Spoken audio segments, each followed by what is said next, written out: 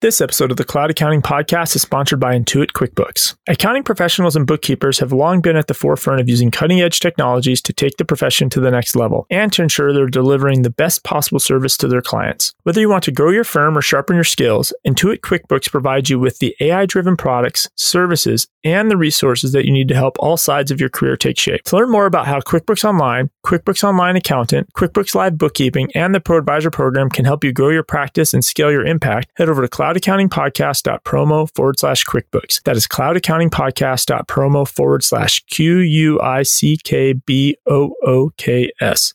QuickBooks, backing you. Well, we've had a look at our own pricing and we're not charging enough and we're not giving the service and we've got to take our own medicine.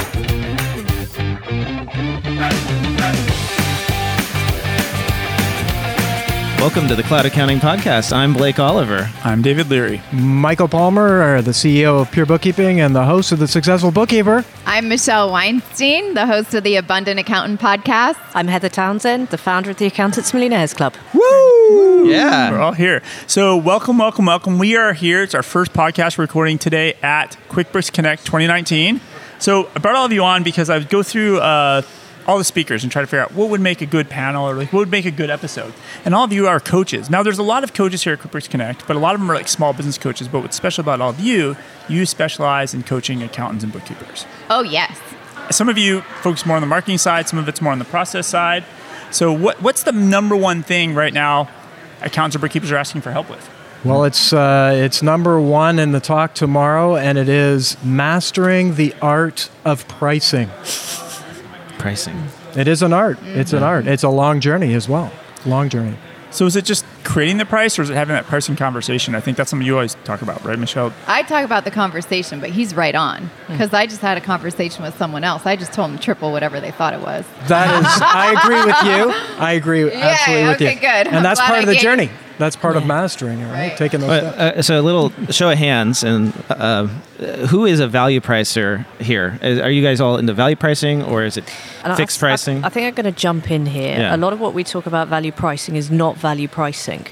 Actually, we're talking about, when we say value pricing, we're more talking about fixed fee pricing based around a cost plus margin model. Right. When you're selling tax, actually, and you're doing that on a contingency fee, success fee, that is true value pricing. If you're doing access to funding and you're taking a percentage of the funding, that is true value pricing. But what we're mostly talking about, and a lot of the pricing gurus have gone and put this out, that your value pricing. Actually, no, you're just putting up your margins.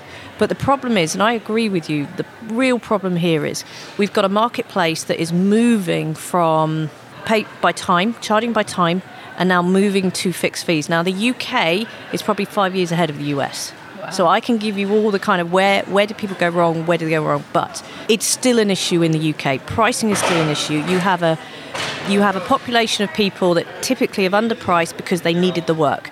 They didn't have the confidence. They've now got legacy clients, so low fee, low recovery, and they're like, I cannot grow, I cannot do what I need to do because my price is wrong.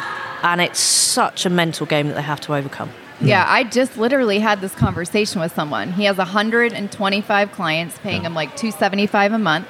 I said, great, they're all going to pay you $899. That means you can get rid of 84 of them if they don't come back. You've got only 40 clients where it is high margin. And now you have time to go and focus on like the real work that you want to do. Because you just don't have... and I think a lot of accountants that I come across, they want to double their revenue, but they don't want to increase and improve their mindset. No. And I would say that's the number one question I get when people, because I had a bookkeeping practice, and people ask, well, how do I charge for bookkeeping services when they're getting started or they're adding it to their firm? And I mean, it's I can't, like, how do you answer that question? It's on the Facebook groups every day. You see some posts. Like, how much I charge for my bookkeeping practice? And of all the people that I've interviewed and actually seen get it right, it is a journey that begins with, number one, valuing who you are, number one. Because it's like you've mentioned, right? It's about their own self-worth. And when you own a small business, it's you. So you're pricing yourself in the beginning. Right. And so the next step is then education. It's like there's so much education out there, but you have to educate yourself. What is pricing? Like Heather, you were talking about, people are misunderstanding what value pricing is. So educate yourself about all the different options that are out there for pricing, That gives you knowledge. Knowledge is power. And then it moves into where you can start to take action. And where I've really seen people win is doing those steps. Value yourself, educate yourself, value what you do, and then get help, get mentoring, because you've got to go through some hurdles. You've got to jump across the crevasse, and you need someone to go, hey, you better get jumping. Well, you got to invest in yourself first before you can have someone else invest in you at a really high level. Yeah. And one of the other I had a brain date, and she wanted to double her revenue, but it's been going the same for the last 15 years.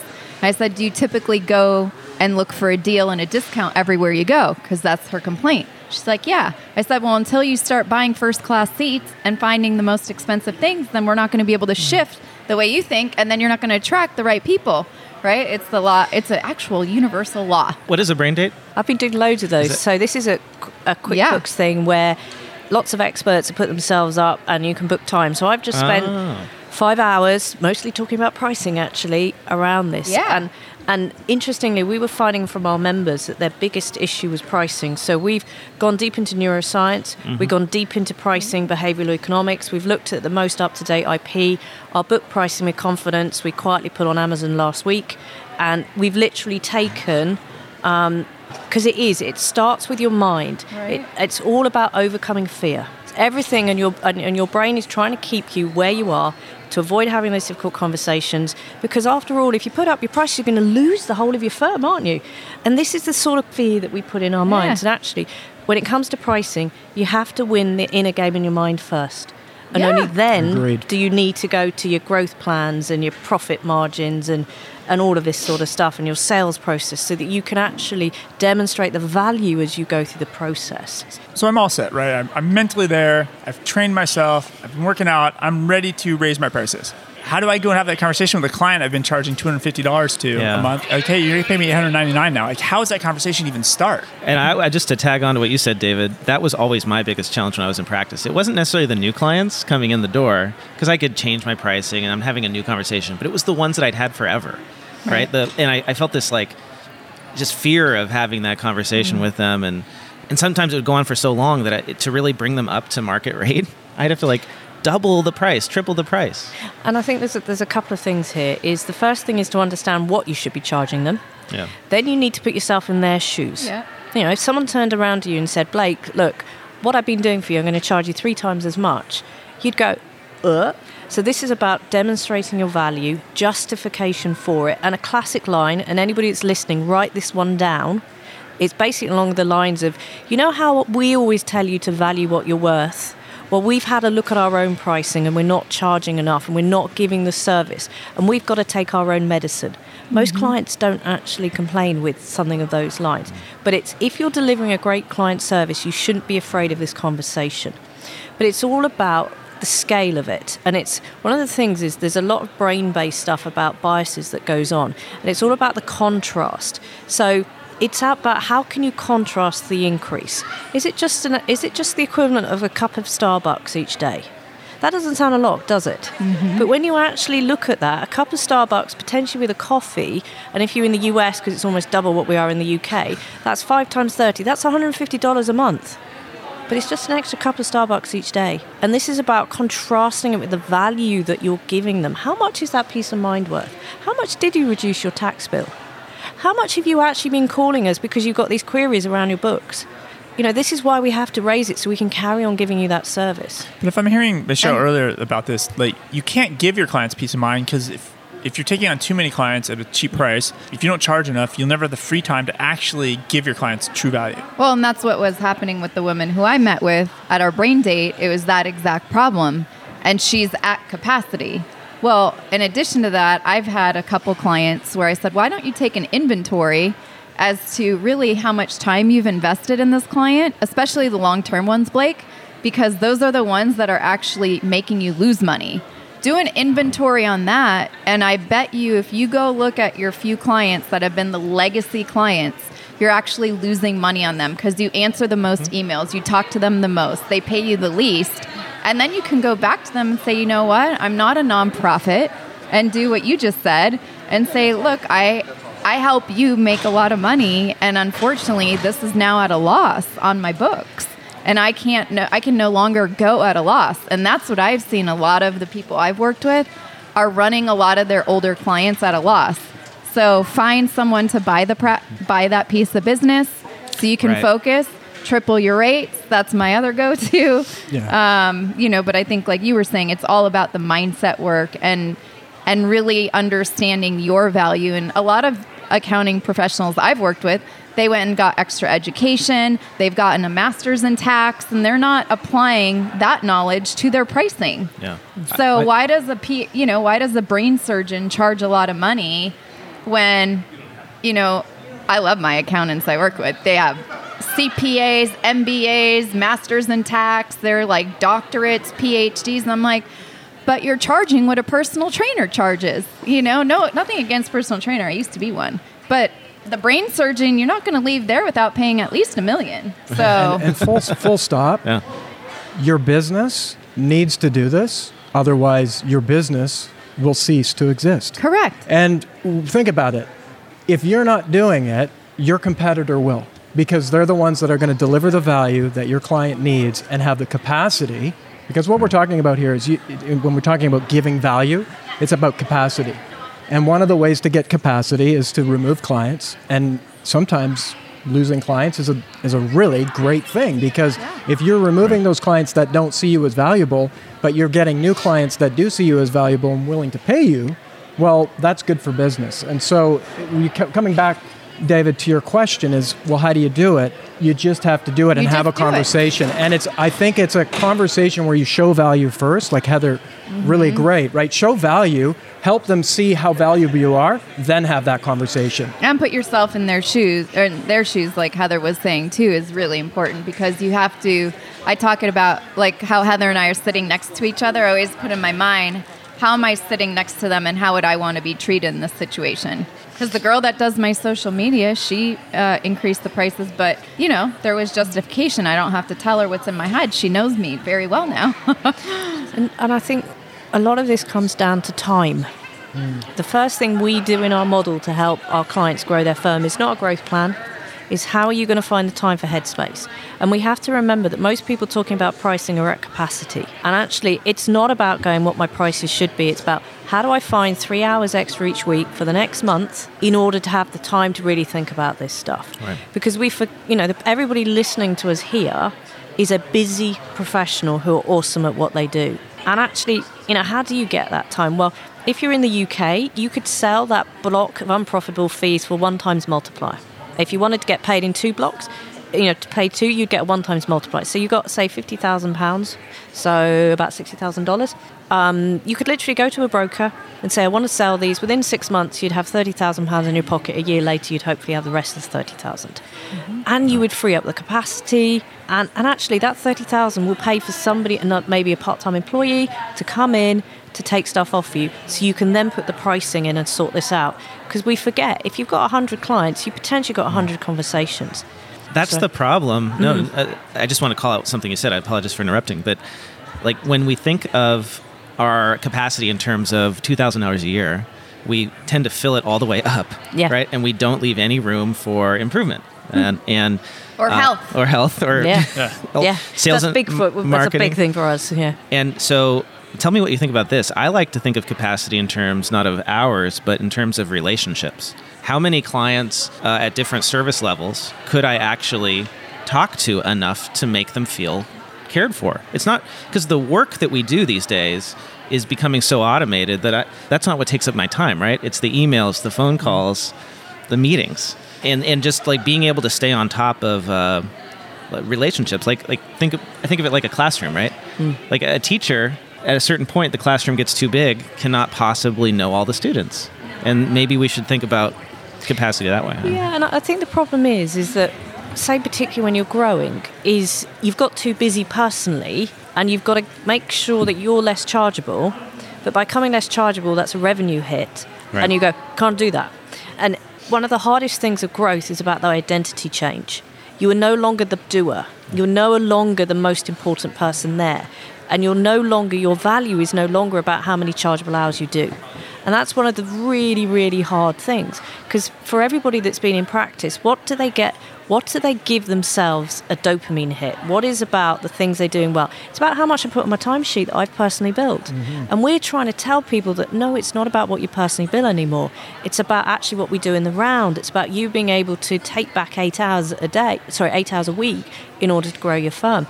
That's right. And this is part of the problem. It's that identity change. It's that, and actually it's the physical, tactical stuff of, if I've got so much stuff, how do I move stuff on? We micromanage. Accountants are brilliant micromanagers. What are we going to delegate? What are we potentially going to outsource? You know, when it comes to freeing up time in the UK, we have the hot buttons of what are you going to outsource? Whether that's outsourcing marketing, whether that's outsourcing what we would call year-end accounts, tax returns, are you going to outsource that? Are you going to sell a block of fees so that you get the capacity back and the thinking time? Because you sure as hell are probably not going to you're not going to sell the profitable ones. So yeah, you're going to have a slight cash flow, but that'll be whatever. Or what are you going to delegate? And those are the quick things that you have to do. Yeah, I think capacity is an exciting thing to work on, because it's not only what are you going to fill the capacity with. It's not just having time to work on getting paid more for the work that you do, the valuable work that you do, but your own personal life, the things that you do. But one of our guests on the Successful Bookkeeper podcast was Joe Woodard, and he talked about getting 20% capacity, increase your own capacity every 90 days. If you played that game, if you actually played the game of getting 20% capacity, more capacity every 90 days, well, what would you do with that? Well, it's work on mastering the art of pricing, like we're talking about. It's working on figuring out how to become more efficient, outsource, delegate. And one of the things we do at Pure Bookkeeping is how do you provide standard operating procedures and processes that actually has your business run more efficiently? And this stuff is not easy to do. It takes work. It takes time, right? It takes commitment. But the payoff, long run, long game, the payoff is that you have a firm that actually runs itself, and you have a firm that gives you what you want. Like, that's the question, right? Why are you in business? What are you trying to achieve? What's that end game look like? That's the most important part. It's an incredibly important part. I call everyone that owns their own business an accountingpreneur. And if you're going to be an accountingpreneur, guess what? There's no one telling you what to do. And I know that from a lot of the people I've worked with, it wasn't ever taught the sales stuff and capacity and the mindset and all that. And you just have to do it. But most of the people I work with don't go on vacations. No. So that's the thing that I really focus on, is if you're going to have capacity, also make capacity for leaving. And, one of my accountants, I think he did $350,000 in revenue extra in the last year and a half. And now he goes on a trip with his family every 3 to 6 months. But how does somebody actually get any capacity to take that next step to start building capacity out? Because if you know you need to make processes, everybody's every day I got to create a process. I see standardize this process, and you never do it. And weeks and weeks and weeks go by. Oh, I need to have conversations with my clients about billing. Weeks and weeks and weeks go by. What's that somebody listening to this podcast tomorrow can build themselves an extra hour in their day? What do they have to do? Time blocking. I've got definitely time blocking, where you have a default diary that says, right, these are the things I have to do, and they will happen on this day. Yeah. I will put out this amount of time. And interestingly, we had someone that just joined the club, and they spoke to us about joining in February. It's now November. And they were going to do this and this and this and then join. They didn't do any of it. Yeah, you're absolutely right. They did that incorrectly. They should have joined first. Yeah. And I think, and I know we're coaches, and I know this is our mantra, but most accountants have got comfortable being uncomfortable. And actually, we need to challenge the status quo. So that means you've got to tap into your why. Mm-hmm. Why are you doing this? Why now? For most people, I've had about 3-4 brain dates today talking about increasing pricing. And I asked one lady, why now? You've been thinking about this for 2 years. 15 years. Why now? And she said, my husband has got sick and he can't drive anymore, which means I'm fridge filler, taxi driver, and an American, so that means you can't walk anywhere. Right. For my 2 kids, and they're telling me I'm working too hard. So that's why. And you've got to connect into what is my big driver that's going to take me through the fact that I'm comfortably uncomfortable. We have a phrase in the UK called BMW, which is a car. And I'm going to do the polite version of it, where we as accountants, we bellyache, we moan, and we whinge, and that's our norm. That's good. I've never BMW'd. But I think that's a huge point of it too. But here's the other point. Like, if you're an accountingpreneur, you signed up for this journey. So you get to stay up 2 extra hours later and sacrifice a short amount of time to have the upside that you want in the future. So maybe less Netflix. It's less Netflix. You have to cut somewhere in order to gain. Yeah. Right? It's a short-term sacrifice for a long-term payoff. Here's a liberating concept. I love this concept. And it's from a book called The One Thing. Fantastic. Right? So where am I going with it? The one thing. What is the one thing that you're going to focus on that's actually going to make, when we connect back to the why, as you're both saying, you connect back to the why, well, what's the one thing you're going to focus on? And in the book, one of the concepts is, well, do you drop everything?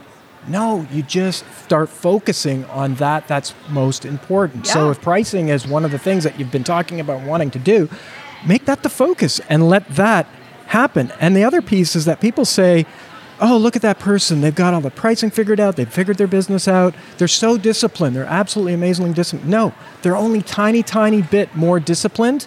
It's that they just had enough energy, enough discipline energy to actually get the habit together to do the things that are just a little bit better than the average. Right. And that actually has them compete on such a high level. So if you're going to take anything from that is stop beating up on yourself for not doing something. Focus on, well, what's the one thing you're going to do next week? And just focus on that. Let everything else fall to the wayside and see what happens. It'll change your life. So on that note, we should let our listeners stop and they can go do their next step in building some capacity. So what's the best way to get a hold of you, Michael, if people want to learn more? Go to thesuccessfulbookkeeper.com and start listening to the podcast. All right. Michelle? Theabundantakcountant.com. Heather Townsend, come to my website, www.accountantsmillionaire.club. All right. And that'll all be in the show notes. You guys can drill down and click on it. Awesome. Thank you all so much for your time. Thank you for having us. That was so fun. Thank you. Bye. Bye.